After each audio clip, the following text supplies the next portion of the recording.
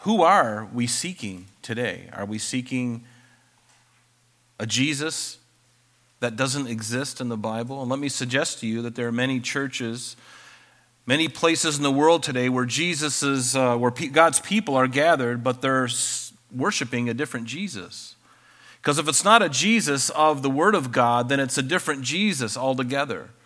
And so therefore we have to understand and believe what this says, what the Bible says, not what the Book of Mormon says, not what the New World Translation of the Holy Scriptures say, the Jehovah's Witness Bible, nor what anybody else says about God. This is whom God has revealed to us. He's revealed himself as much as he can here, and then he's also revealed himself to us in our hearts individually. And so this is really important that we understand who Jesus is, because who we're seeking is a big deal. Because like I said before, people are seeking a Jesus of their own making. And so we have to be really careful today, because there are many Jesuses that are being worshiped, and not the biblical Jesus. And so let's read. We're just going to look at the first 11 verses of chapter 18. But let's read it.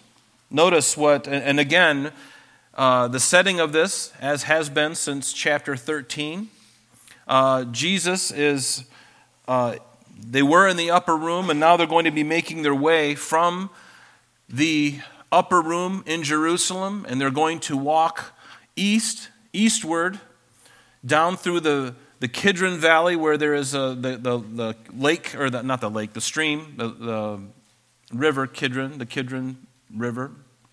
It's a small thing, stream. And then they will go up to the Mount of Olives, to the east of the Temple Mount, where there was a garden. And so Jesus now is there after his prayer. Remember, we looked at that last week, John chapter 17, Jesus' high priestly prayer, where he prayed not only for himself, but for his disciples, and also for those who would come to him through their word. And by the way, that's you and I.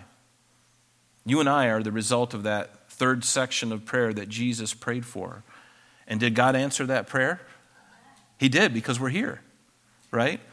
For all those who had come to Christ through their word, because Jesus received it, he gave it to his disciples gave it to everyone else, and you and I are the beneficiaries of that same gospel, and it hasn't changed. There's no changing or revising of this. This is, God put a stamp of approval, and I want to encourage you in that, because you can trust the word of God, because Jesus, and I'm getting off track here, but let me just run with this for a minute, because I want to encourage you to have faith in God, to have faith in his word. Jesus, when he quoted in the New Testament, he quoted the Old Testament. Most of the Old Testament he quoted from. He quoted from the book of the law. He quoted from the Psalms and even from the prophets. And Jesus had his hand upon the Apostle Paul, who penned or received through inspiration and revelation 2/3 of the New Testament, and then the gospel writers who were eyewitnesses who walked with Jesus. So let me ask you, how much confidence can you put in the Word of God now?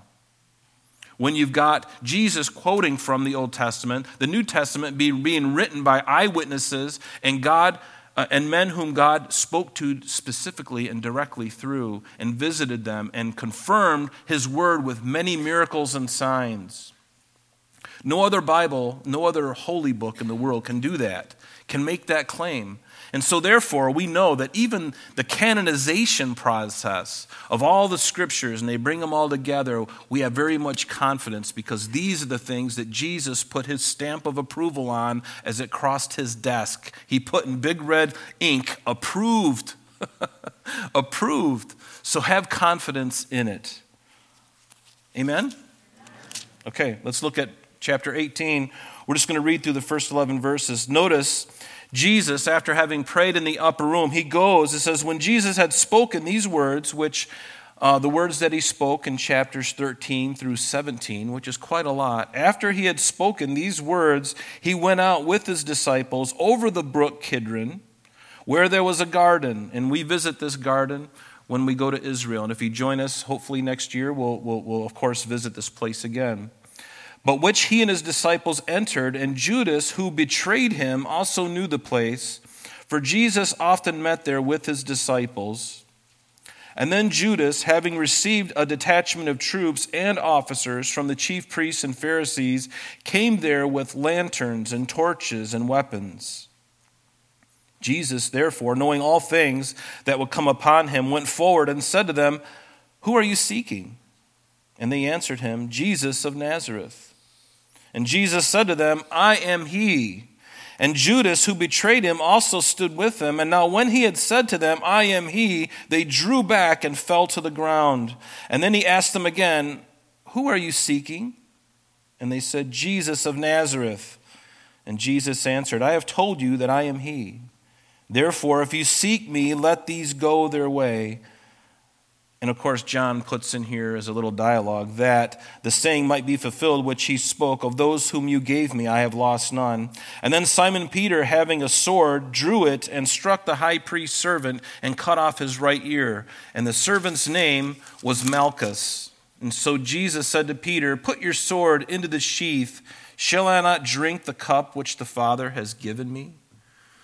Shall I not drink the cup that my Father has given me?" And that's a question, a rhetorical question. The answer is yes. Jesus would take the cup of God's wrath, and we'll look at that. But let's go back in verse 1 now. Because notice when Jesus had spoken these words, he went out with his disciples to this place called Gethsemane. And the name Gethsemane means literally an olive press. It's an olive press, an oil press, where they would press olives. It's also the place where Jesus would be pressed beyond measure, where Jesus would actually go sweat, as it were, great drops of blood, even though the air at that time of night, and we know that from as we get further into this, we know that it was cool that evening in the early spring. And yet, because of the agony and the pressure that was on him, and certainly the spiritual pressure that was upon him, knowing what was going to happen and not desiring it, not looking forward to it, but willing to lay down his life for us, to satisfy the Father, to offer his life in our place, a propitiation for our sins, that he would take that price. And as he sweat, as it were, it doesn't say great drops of blood, it could have happened. Hematohydrosis, I believe, is something that can happen where, and I think that's the right term, some of you doctors might know, but where his blood vessels and his capillaries could burst open and he could actually perspire blood. I mean, that is possible. But as he would be under great, intense spiritual warfare, they went to this place. And we may never understand what really transpired there. You know, the gospel accounts give us this account of what happened there, and yet, let me suggest to you that the pain that Jesus endured on the cross was significant. I don't want to undermine that. It definitely was. It was a horrific death. But what Jesus experienced spiritually and what he would ultimately be separated from his Father for a time, that God the Father would look down on his Son and literally forsake him. He was forsaken on the cross. He had never experienced that ever before. I mean, that's beyond our comprehension. Jesus has never, ever experienced that. And he never will again. But he experienced that on the cross. And that separation, to me, I can't imagine what that's like. Especially when you've never known it before. But this is the place that they resorted to. And notice in verse 2, and Judas, who betrayed him, also knew this place, for Jesus often met there with his disciples. We know that even before this Last Supper, that Judas had already made arrangements with the religious leaders to betray Jesus. In fact, it tells us that the very Satan himself indwelt Judas. The Satan indwelt him. It says that Satan entered him. Not a demon, not one of his minions, but the big guy himself. You know, I mean, think about that. I mean, being possessed by a demon is one thing, and that's horrible, and hopefully none of us have experienced that, and hopefully there's nobody here like that. But to have Satan himself indwell a man. There's only one other man that I know in history where that's going to happen to. It happened to Judas, and it's going to happen to a world leader that's going to come on the scene. The Antichrist. We call him the Antichrist. The world at that time will just know him as a wonderful political figure. The Bible identifies who he is. He's the Antichrist. But this plan had already been hatched by Judas, and so Judas was already making preparations for this. And remember, that's why Jesus said to Judas at the Passover meal, at that Last Supper, he says, what you do quickly. Jesus knew what was happening behind the scenes. None of the other disciples knew. They were completely confounded, and they had no idea that Judas would even be capable of such a thing. But this verse also shows that this gospel account was written after the events had already occurred. Right? Because how could the gospel writer said, Judas, who betrayed him? This account was written after the fact, and it was compiled and put together at eyewitness accounts. An eyewitness. These are things that happened. So don't be afraid to read the Bible critically like that. Ask questions of it. Look at it carefully and discern the little nuances, the time frames, the vantage points of everyone. It's very important to do that. God doesn't expect you to check your brain in at the door. Bring all of your faculties to the Word of God. He's not afraid. Neither should you, right? Everybody smile. Yeah, it's good. It's good. But notice this word betrayed, underline it, because this word is something completely different than what you might think. Well, we know that betray is, betraying, we know what that means, but it literally means to deliver up, to yield up, to entrust. It literally means to give into the hands of another, to deliver up one to a custody, someone to be judged, someone to be condemned and punished, scourged, tormented, and even put to death.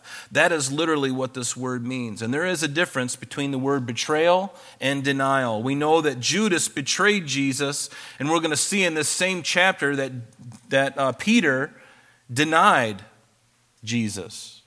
But betrayal and denial are two different things. They're both sinful, don't get me wrong.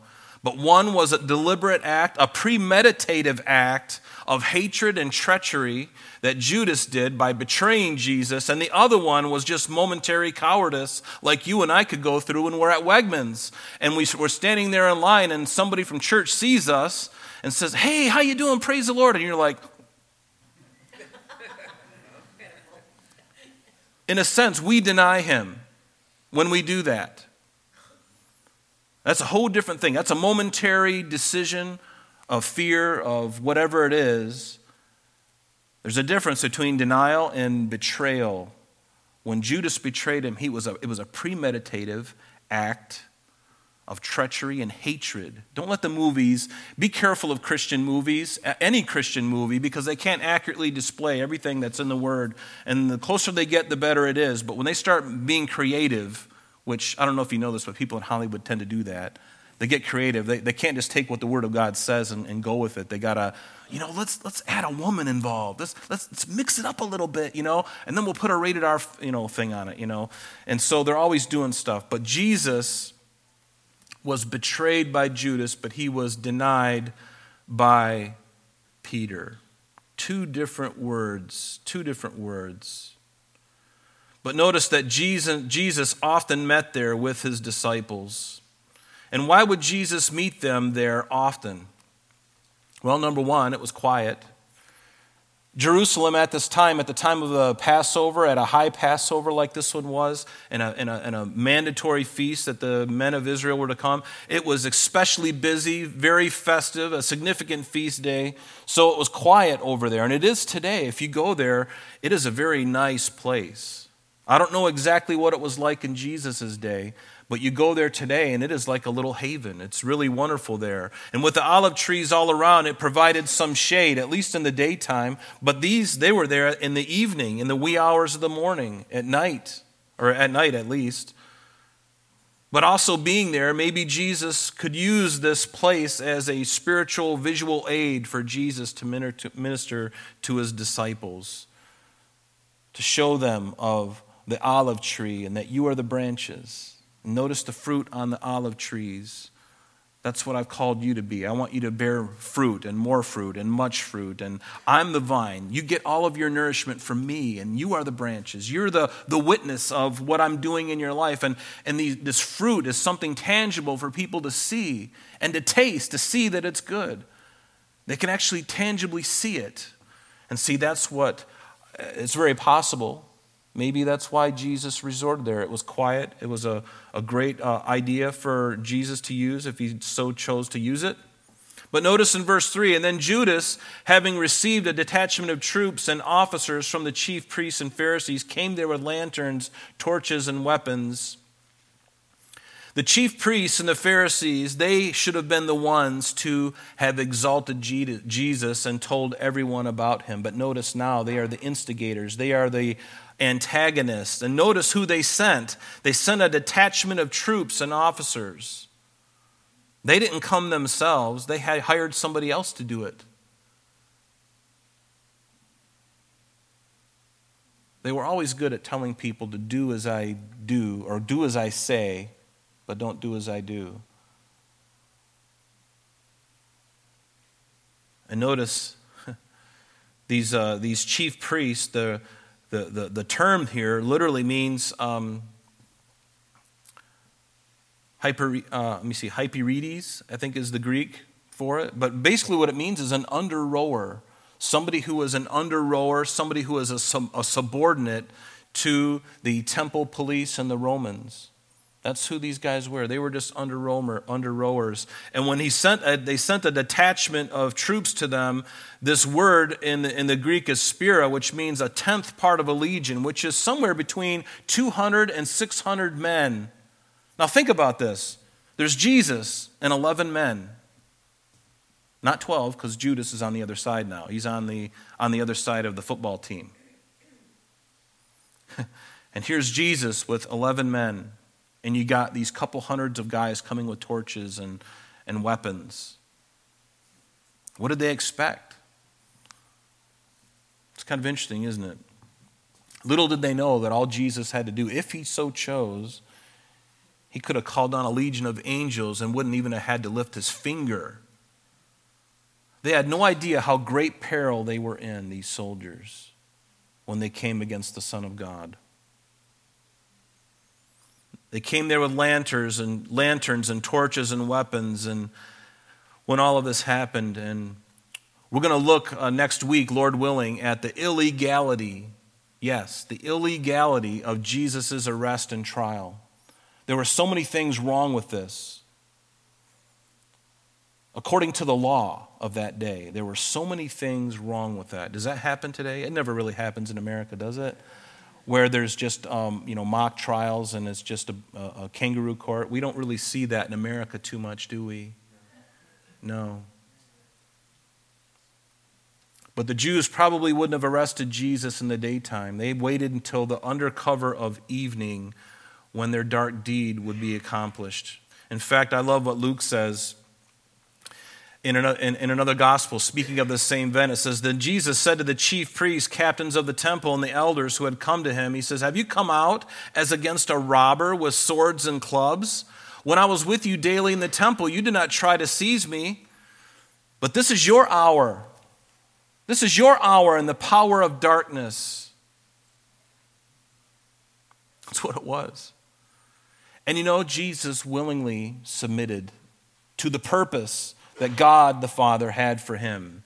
He could have defended himself. The disciples could have been armed with AK-47s.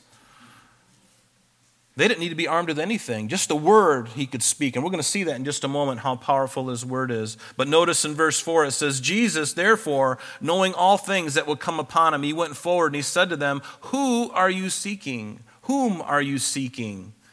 Notice that Jesus wasn't surprised by any of this. He was in complete control of what was happening. In fact, he was a willing participant because if it was for this reason that he came to earth. And it tells us in John chapter 12, what does it say? He said, My soul is troubled, and what shall I say? Father, save me from this hour. But for this purpose I came to this hour. This was the purpose of Christ. It wasn't to be a martyr, to be some kind of church figure. No, much, much more than that. The Savior of the world. And this is the purpose he came, for the reason he came. In John chapter 10 it says, "Therefore my Father loves me because I laid down my life." Notice it wasn't taken from him. It wouldn't be taken from him. He would willingly lay it down of himself. He says, "No one takes it from me, but I lay it down of myself. And I have power to lay it down, and I have power to take it again. This commandment I have received from my Father." And even the Apostle Paul in Philippians, what did he say? "Let this mind be in you, which was also in Christ Jesus, who being in the form of God did not consider it robbery to be equal with God, but made himself of no reputation, taking the form of a bondservant, a doulos, and coming in the likeness of man, and being found in appearance as a man, he humbled himself," notice, "and became obedient to the point of death, even the death of the cross." No surprise to Jesus that this was happening. Little did those soldiers know that he was the one who was in control. So Jesus, he says, he went forward, he said to them, "Whom are you seeking?" Jesus knew who they were seeking. But I believe this was Jesus' way of making them accountable for what they were about to do. He knew why they were seeking him, but I don't think they really knew who they were seeking. They said, "Jesus of Nazareth." And then he answered them. They answered him, verse 5, "Jesus of Nazareth." And Jesus said to them, "I am he." I want you to underline or circle a word. Circle that word "he," because that word "he" is in italics, which means that in the original manuscripts, in the original language, that word was not there. What Jesus literally said was, "I am he." And the fact that they said, that Jesus of Nazareth shows their ignorance of who Jesus really was. And Jesus makes sure that they understand who he really is. Who he really is. You'll see this word "he" in italics in verse 6 and in verse 8 as well, which means that it wasn't there. So Jesus is basically saying, "I am. I am." And you know this because we've talked about it before, but what is significant about this? Remember when Moses was serving Jethro, his father-in-law, and he went on the backside of the desert, and while he was there, remember what happened? He was walking along one day and he saw a bush that was consumed in flame, but it wasn't on fire, and that voice, God, Jesus, out of that bush spoke to Moses. And then Moses said to God, "Indeed, when I come to and God wanted Moses to go and deliver his people out of Egypt. And so Moses said to God, "Indeed, when I come to the children of Israel and say to them, the God of your fathers has sent me to you, and they say to me, what is his name? What shall I say to them?" And God said to Moses, "I am who I am." And he said, "Thus you shall say to the children of Israel, I am has sent me to you." I am has sent me to you. In the Greek, ego eimi. That's what Jesus said, "I am." He didn't say "I am he," he said "I am." And the Jews at that time knew exactly what Jesus was saying. In fact, all throughout the gospel, we see Jesus making these "I am" statements. "I am the bread of life. I am the light of the world. I am the door of the sheep. I am the good shepherd. I am the resurrection and the life. I am the way, the truth, and the life. I am the true vine." And then even in John chapter 8, verse 56, your father, Jesus, speaking to the Jews, he says, "Your father Abraham rejoiced to see my day, and he saw it and was glad." And then the Jews said to him, "You are not yet 50 years old, and have you seen Abraham?" And Jesus said to them, "Most assuredly, I say to you, before Abraham was, I am." And yes, they understood what he meant, because notice what happens in verse 59. Then they took up stones to throw at him, but Jesus hid himself and went out of the temple, going through the midst of them, and so passed by. They knew exactly what he was saying. In John chapter 9, remember when Jesus healed the blind man who was blind from birth. It says, "Therefore the neighbors and those who previously had seen that this man was blind said, 'Is not this he who sat and begged?' And some said, 'This is he.' And others said, 'He is like him.' But they even said that Jesus said, 'I am.'" I am. So they knew exactly when he said, I am. And notice, now when he had said this to him, I am, they drew back and fell to the ground. No, they didn't trip over their sandals. It wasn't like one of those things where you see the America's Funniest Home Videos and you see the marching band and somebody falls and then the whole band falls behind them. No, the very power of what Jesus said was what drew them back and they fell to the ground. The very power, the revelation of who he was. And then he asked them again, verse 7, who are you seeking? Whom are you seeking? And I almost wonder the inflection of his voice, because I think of all, when we read these things, one of the most important parts of what Jesus says is how he said something. How he said it. You know, the first time he may have said to them, whom are you seeking? And they said, Jesus of Nazareth. And he says, I am. And they all fell over. And then they got back up and he goes, so whom are you seeking now? Are you still seeking Jesus of Nazareth, even though my deity has been made manifest to you? Are you still going to be searching for him? Because I don't know who he is. I am that I am. Whom are you seeking? This is wonderful because after this revelation, he asked them again, and he made them accountable. And we are accountable for what we have heard, just like these men were. In Luke chapter 12, it says, the Lord said, who then is that faithful and wise steward whom his master will make ruler over his household to give them their portion of food in due season? Blessed is that servant whom his master will find so doing when he comes. Truly I say to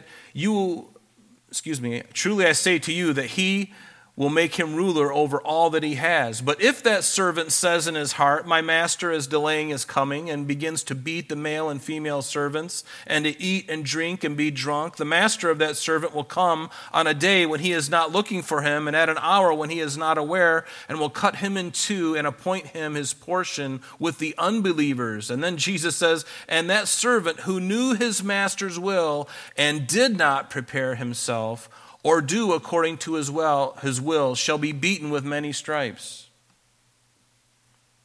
He knew his master's will and didn't do it. It says that he was going to be beaten with many stripes. But he who did not know, yet committed things deserving of stripes, shall be beaten with few. What's the idea behind this? It's accountability. If you know something, God holds you accountable to it, and there is a stricter judgment or a force behind it. But if you didn't know, you still have punishment, but it's going to be less because you didn't know.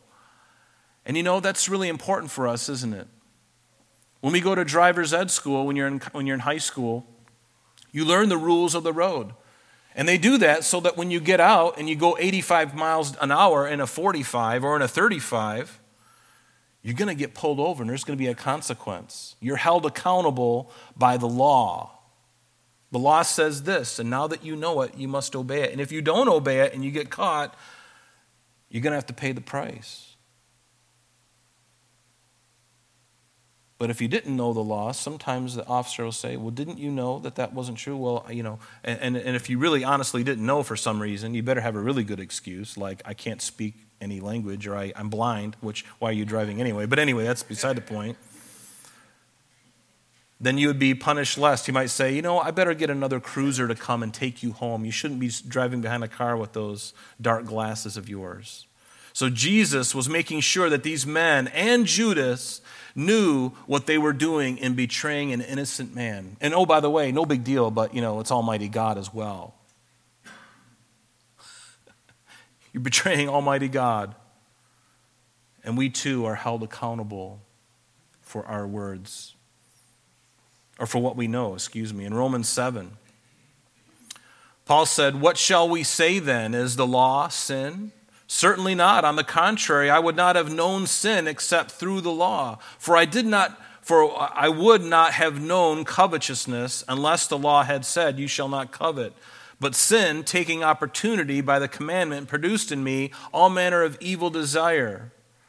And so he goes on and talks about the law. Once he heard the law, then he was accountable to the law.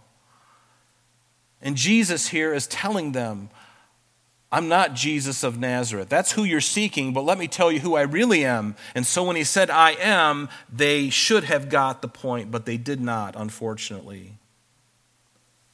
So then Jesus said to them, whom are you seeking?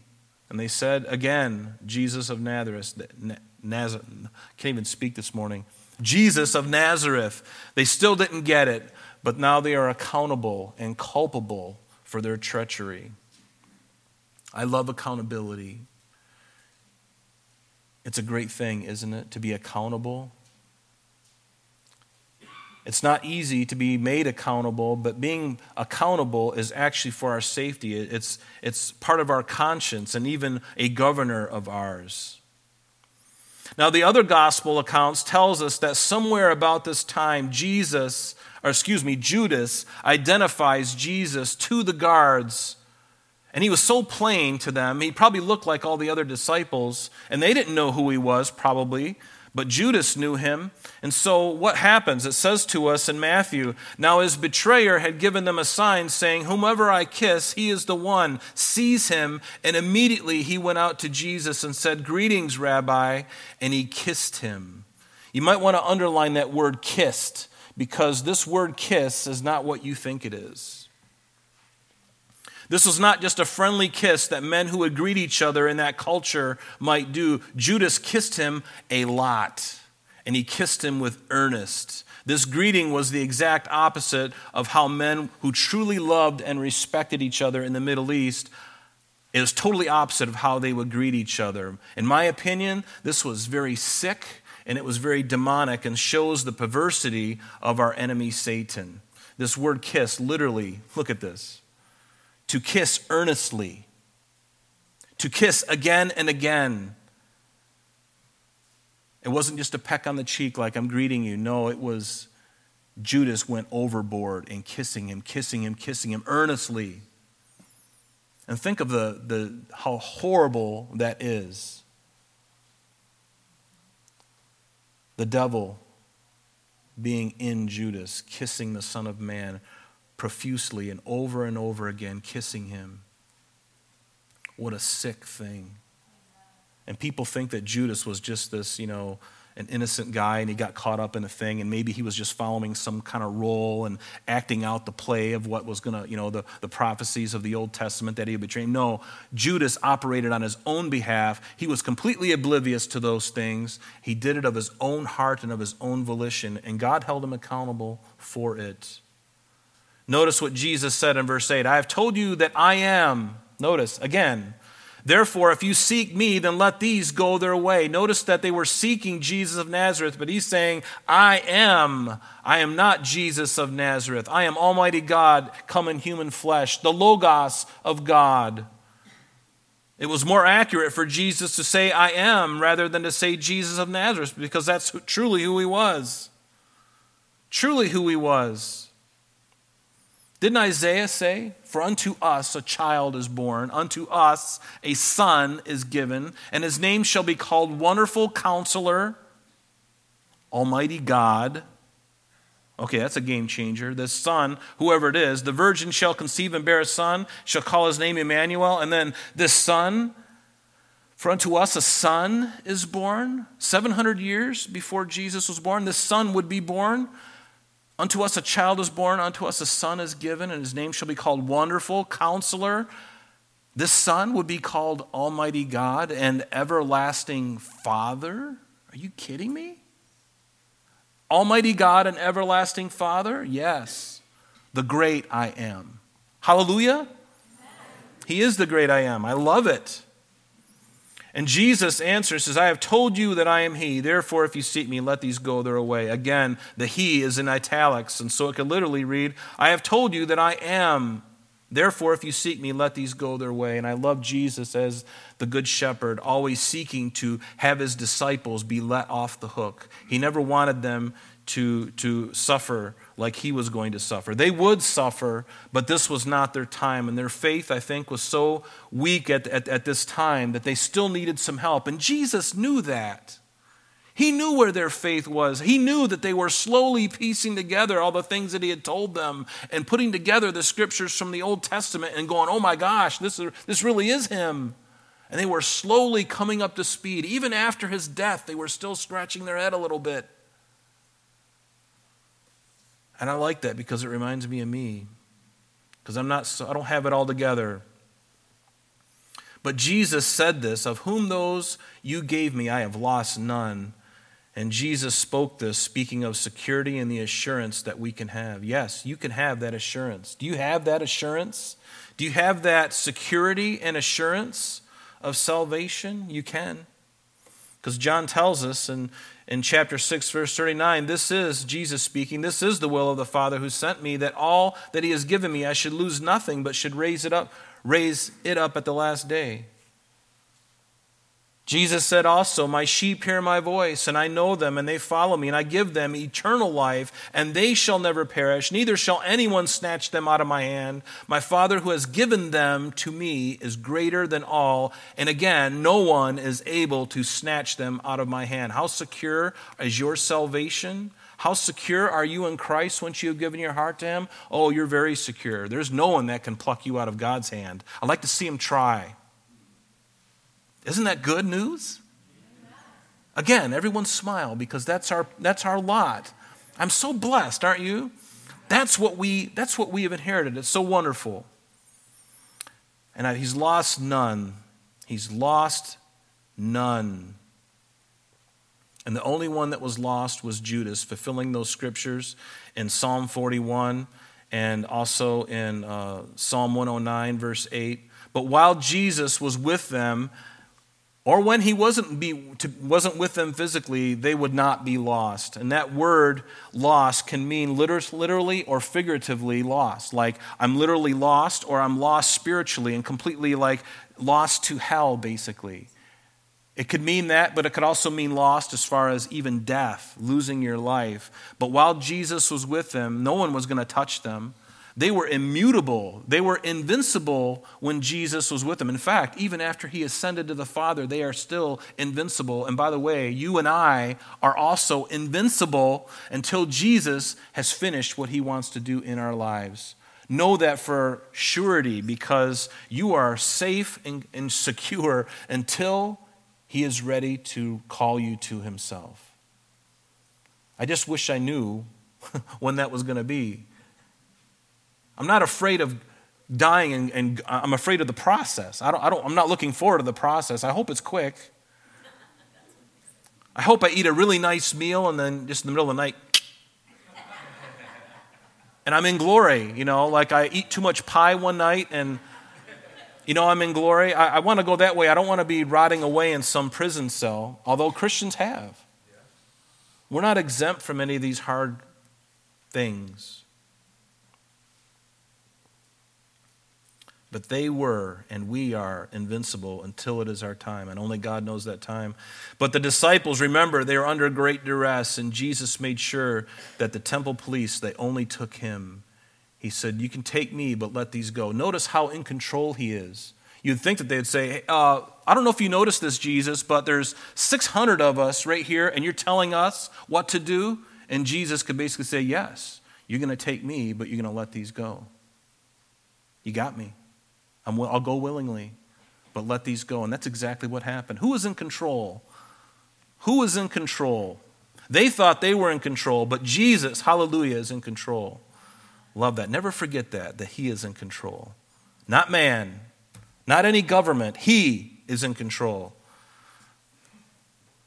Love that.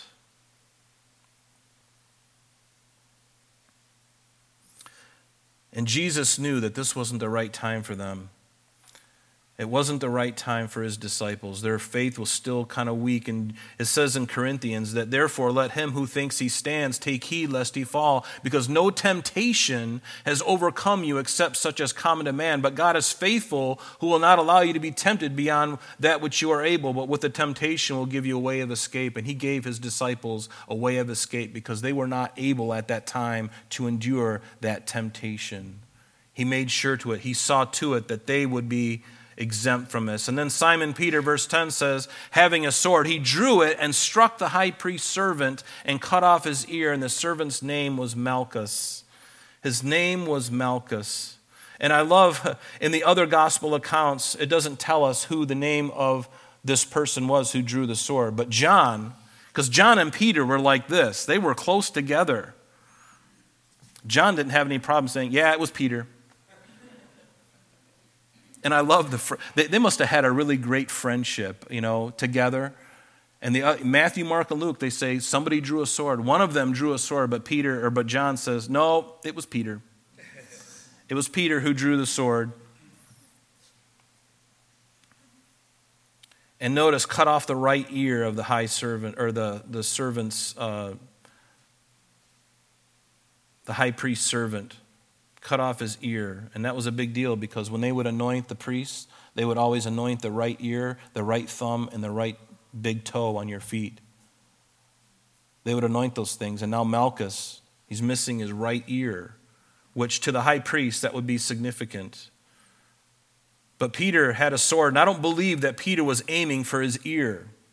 I believe that he was going to take his head off, but Malchus moved, or the sword glanced off his head and took off his ear. Peter was more than likely right-handed, and think about this. If somebody's standing, and when I read this, I was thinking about just bringing somebody up as a visual. Yeah, come on up. Yeah, just stand right here. Okay, so here's Malchus, and here is Peter. And most people you don't have a sword, I do, sorry. But he pulls his sword out, and it probably happened very quickly, and he just pulls it off like this, and he goes like this, and at the last minute, he turns his head, seeing it coming, and it just takes his right ear right off. Peter was aiming for the head. He was going to take his head off. Thanks, you can sit down again. Thanks. I'm glad his head is still on, by the way. He's a great guy.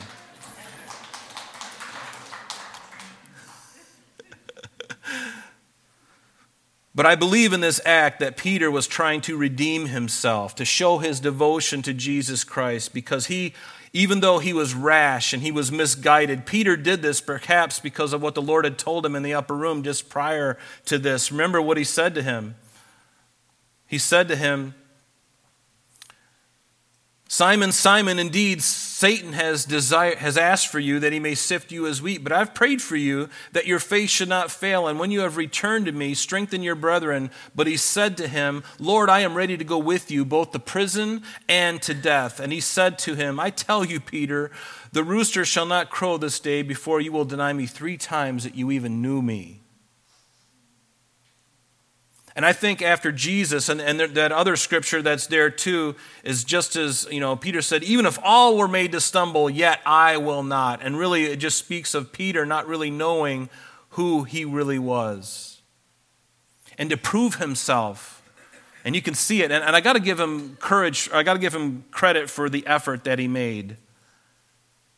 Because here he is, the Lord already told him that he was going to deny him, and now he's standing in front of this thing, and he's like, you know what?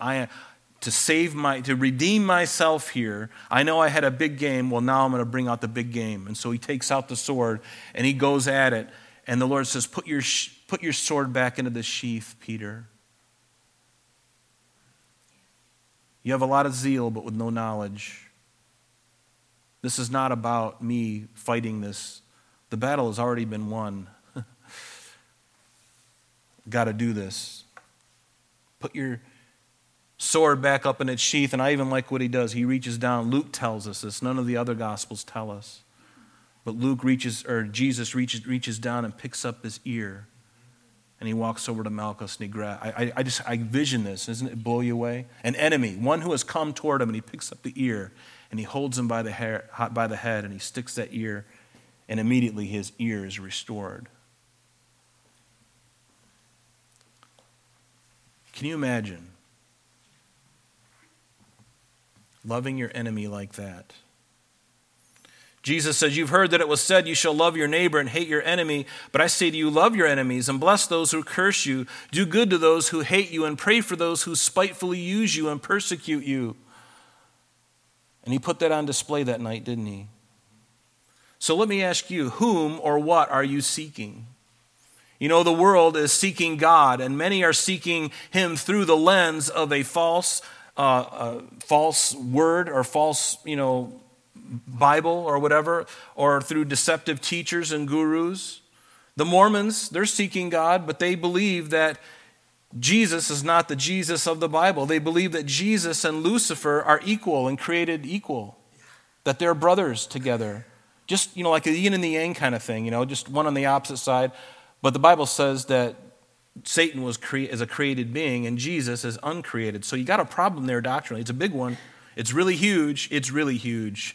And then the Jehovah's Witnesses, they don't believe that Jesus is God. They just believe that he's another holy man, a guru, someone to be respected, of course, but probably more like the Archangel Michael. That's what they believe. And even Catholicism, yes. Even Catholics believe that Mary is now co-redeemer with Jesus, thus bringing Jesus down and elevating Mary up. That's blasphemy.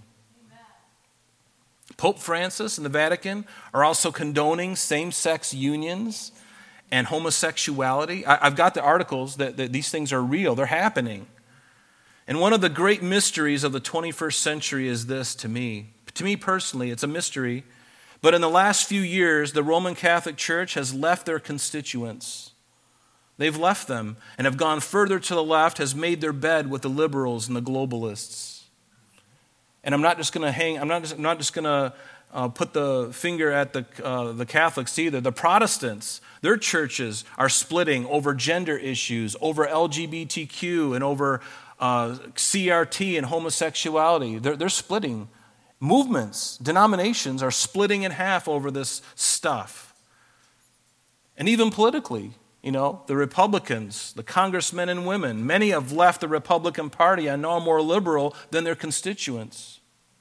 Not all of them, but some of them. And the Democratic congressmen and women, they've deserted their constituents. The Democratic Party is not what it used to be. It's completely radical now.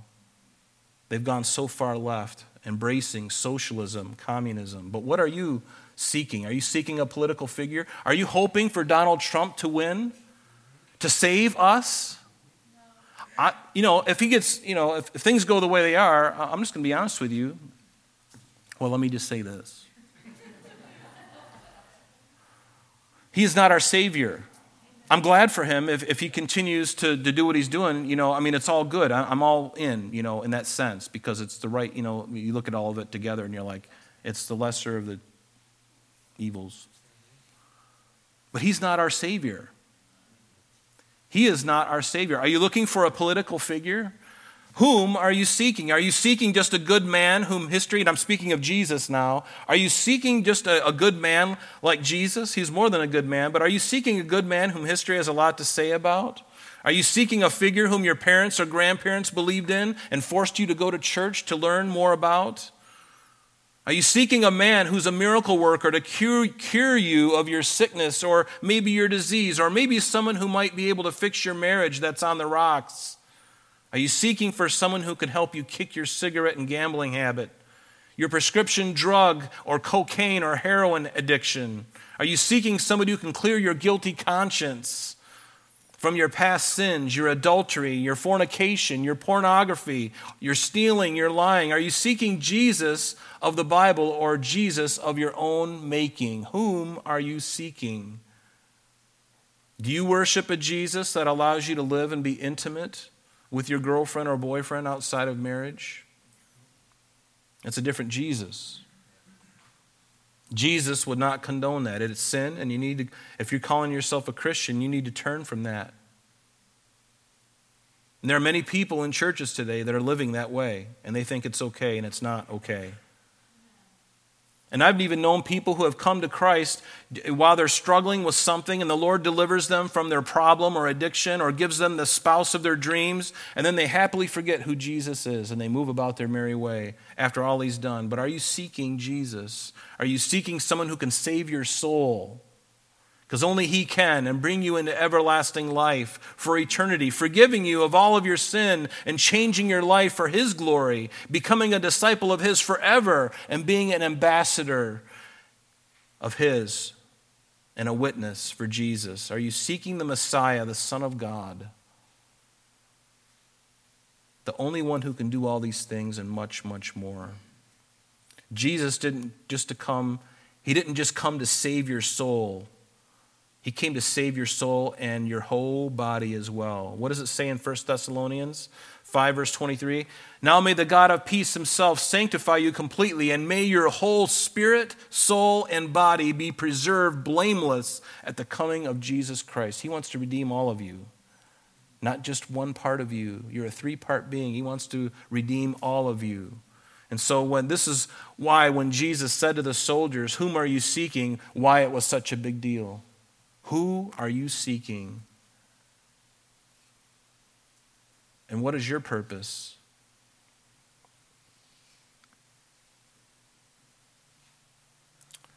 Oh my goodness. Time is flying by.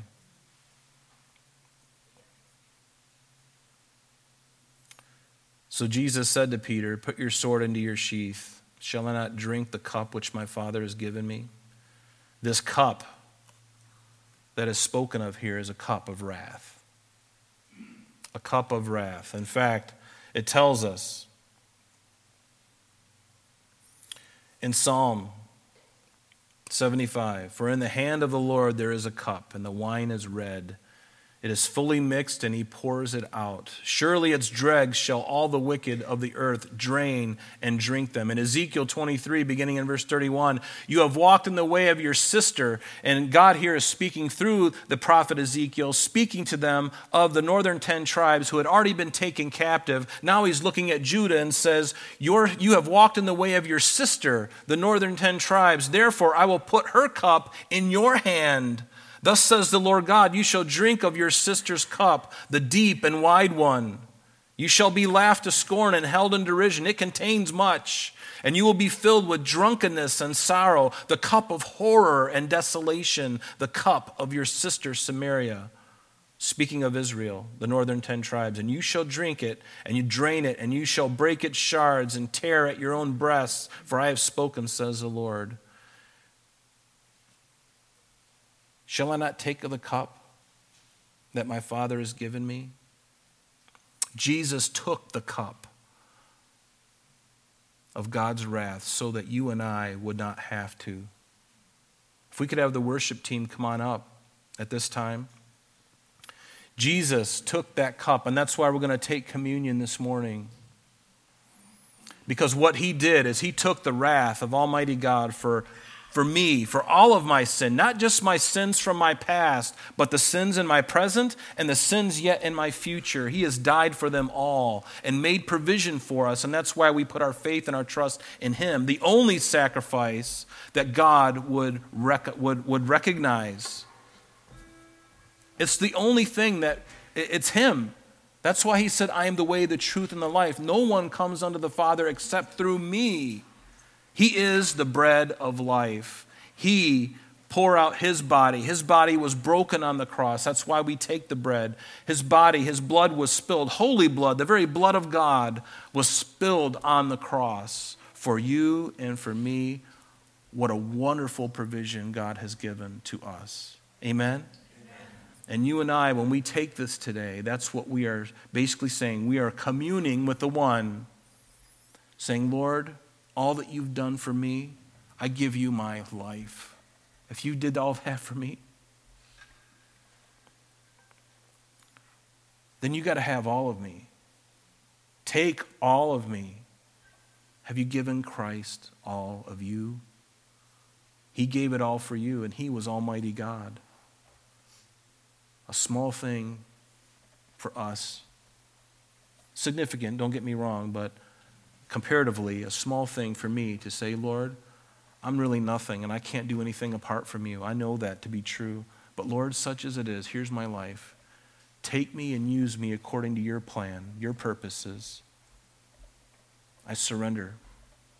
Have you surrendered? Are you still fighting? Surrender today and let's remember what he did. And when we take the cup and the bread, that's what we do. We remember what he has done for us. And so after we sing a song of worship, while we're singing the song of worship, please come on up and grab the bread and the cup. Bring it back to your seat, and we'll take it together, okay? And just think about this setting that we're looking at even this morning in John chapter 18. Jesus is already over in the Garden of Gethsemane, and these things are happening, his arrest and going through all of this. And just hours before that, just hours before this, he was in that upper room with them doing this very thing that we're doing now. And in chapter 22 of Luke, in verse 14, it says, when the hour had come, he sat down at that time, and the 12 apostles with him. And then he said to them, with fervent desire I have desired to eat this Passover with you before I suffer. For I say to you, I will no longer eat of it until it is fulfilled in the kingdom of God. And then he took the cup and he gave thanks and said, take this and divide it among yourselves. For I say unto you, I will not drink of the fruit of the vine until the kingdom of God comes. And notice what he said here in verse 19. And he took the bread and he gave thanks and he broke it and gave it to them, saying, this is my body which is given for you. Do this in remembrance of me. Do this in remembrance of me. And so let's take the bread.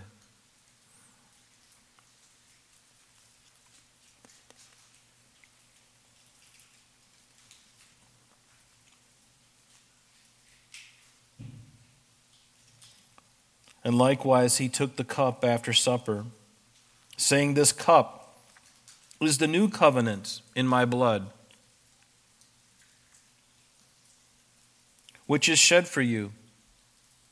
You know what I think interesting there is Jesus said it in the past tense.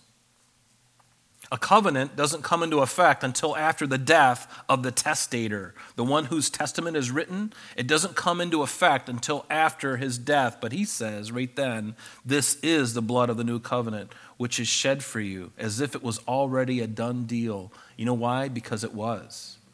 Jesus knew what was coming, and he could speak with all authority in heaven. This is what's going to happen, and here it is. The blood of the New Testament. And so let's partake.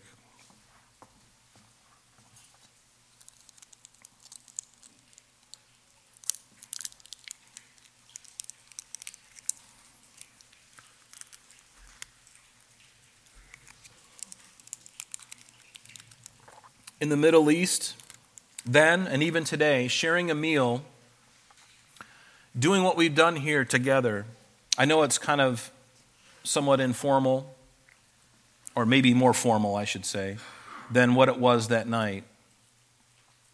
But to share a meal with somebody was basically to hold them in honor. And it's basically saying, I want to have a meaningful relationship with you.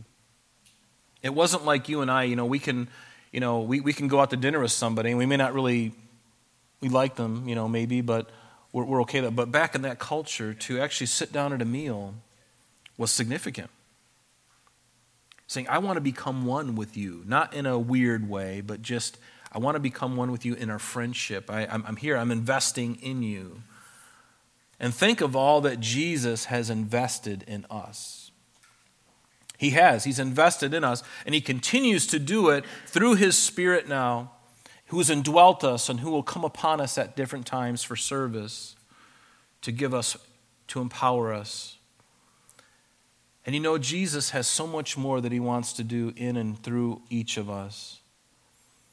But again, I have to ask, whom are you serving? Whom are you seeking? Are you seeking something else? Or are you seeking the God of this Word of God? Are you seeking Jesus? Make sure that you're seeking Jesus, not the Jesus that's portrayed on YouTube, not the Jesus that's portrayed on whatever it may be, or what somebody else may be saying. And that's why Paul exhorted the Bereans in Acts 17:11, I believe it was. He admonished them because they searched the scriptures daily to see if these things were so. Is it true what they're saying about Jesus, that he had an affair with Mary Magdalene? Does it say that in the Bible? No, but was it some spurious manuscript that they found in the desert somewhere in the Dead Sea? The devil was working back then just as much as he is now, by the way. Even Paul had problems with manuscripts, the letters that he would write to them. Somebody would write a letter and say something completely opposite and then sign his name at the end of it. And that's why he had to write 2 Thessalonians to straighten out the error. So these things were happening. But did Jesus have an affair? No, he didn't. That's a different Jesus. No, but the Jesus of the Bible, he cast out 7 demons out of Mary Magdalene. He loved her, but he loved her biblically. He didn't take advantage of her. He was always a gentleman. He was always God in the flesh. He never went to the fleshly things. And so let's stand and let's give him thanks. Lord, we thank you this morning, Lord, just for your example to us. And Lord, of course, you're God, and there's no sin within you. And yet, God, we look at us, and we know that there is sin within us, even though we are blood-bought Christians. Even though we may be born again, Lord, we know that we are susceptible, and it's possible for us to fall. And sometimes we do, Lord, and we pray that you would just continue to forgive and cleanse us and give us that gift of repentance, Lord, in anything, in all things that your word has told us about who you are and what you have said. Lord, this is about you. And this is the Jesus that we worship, the one that's in between this leather binding that we have on our laps. That is the Jesus that you have approved of. No other Jesus. So, Lord, we thank you and praise you, and we love you, and we look forward to your soon return. In Jesus' name we pray. And everyone said? Amen. Amen. Amen.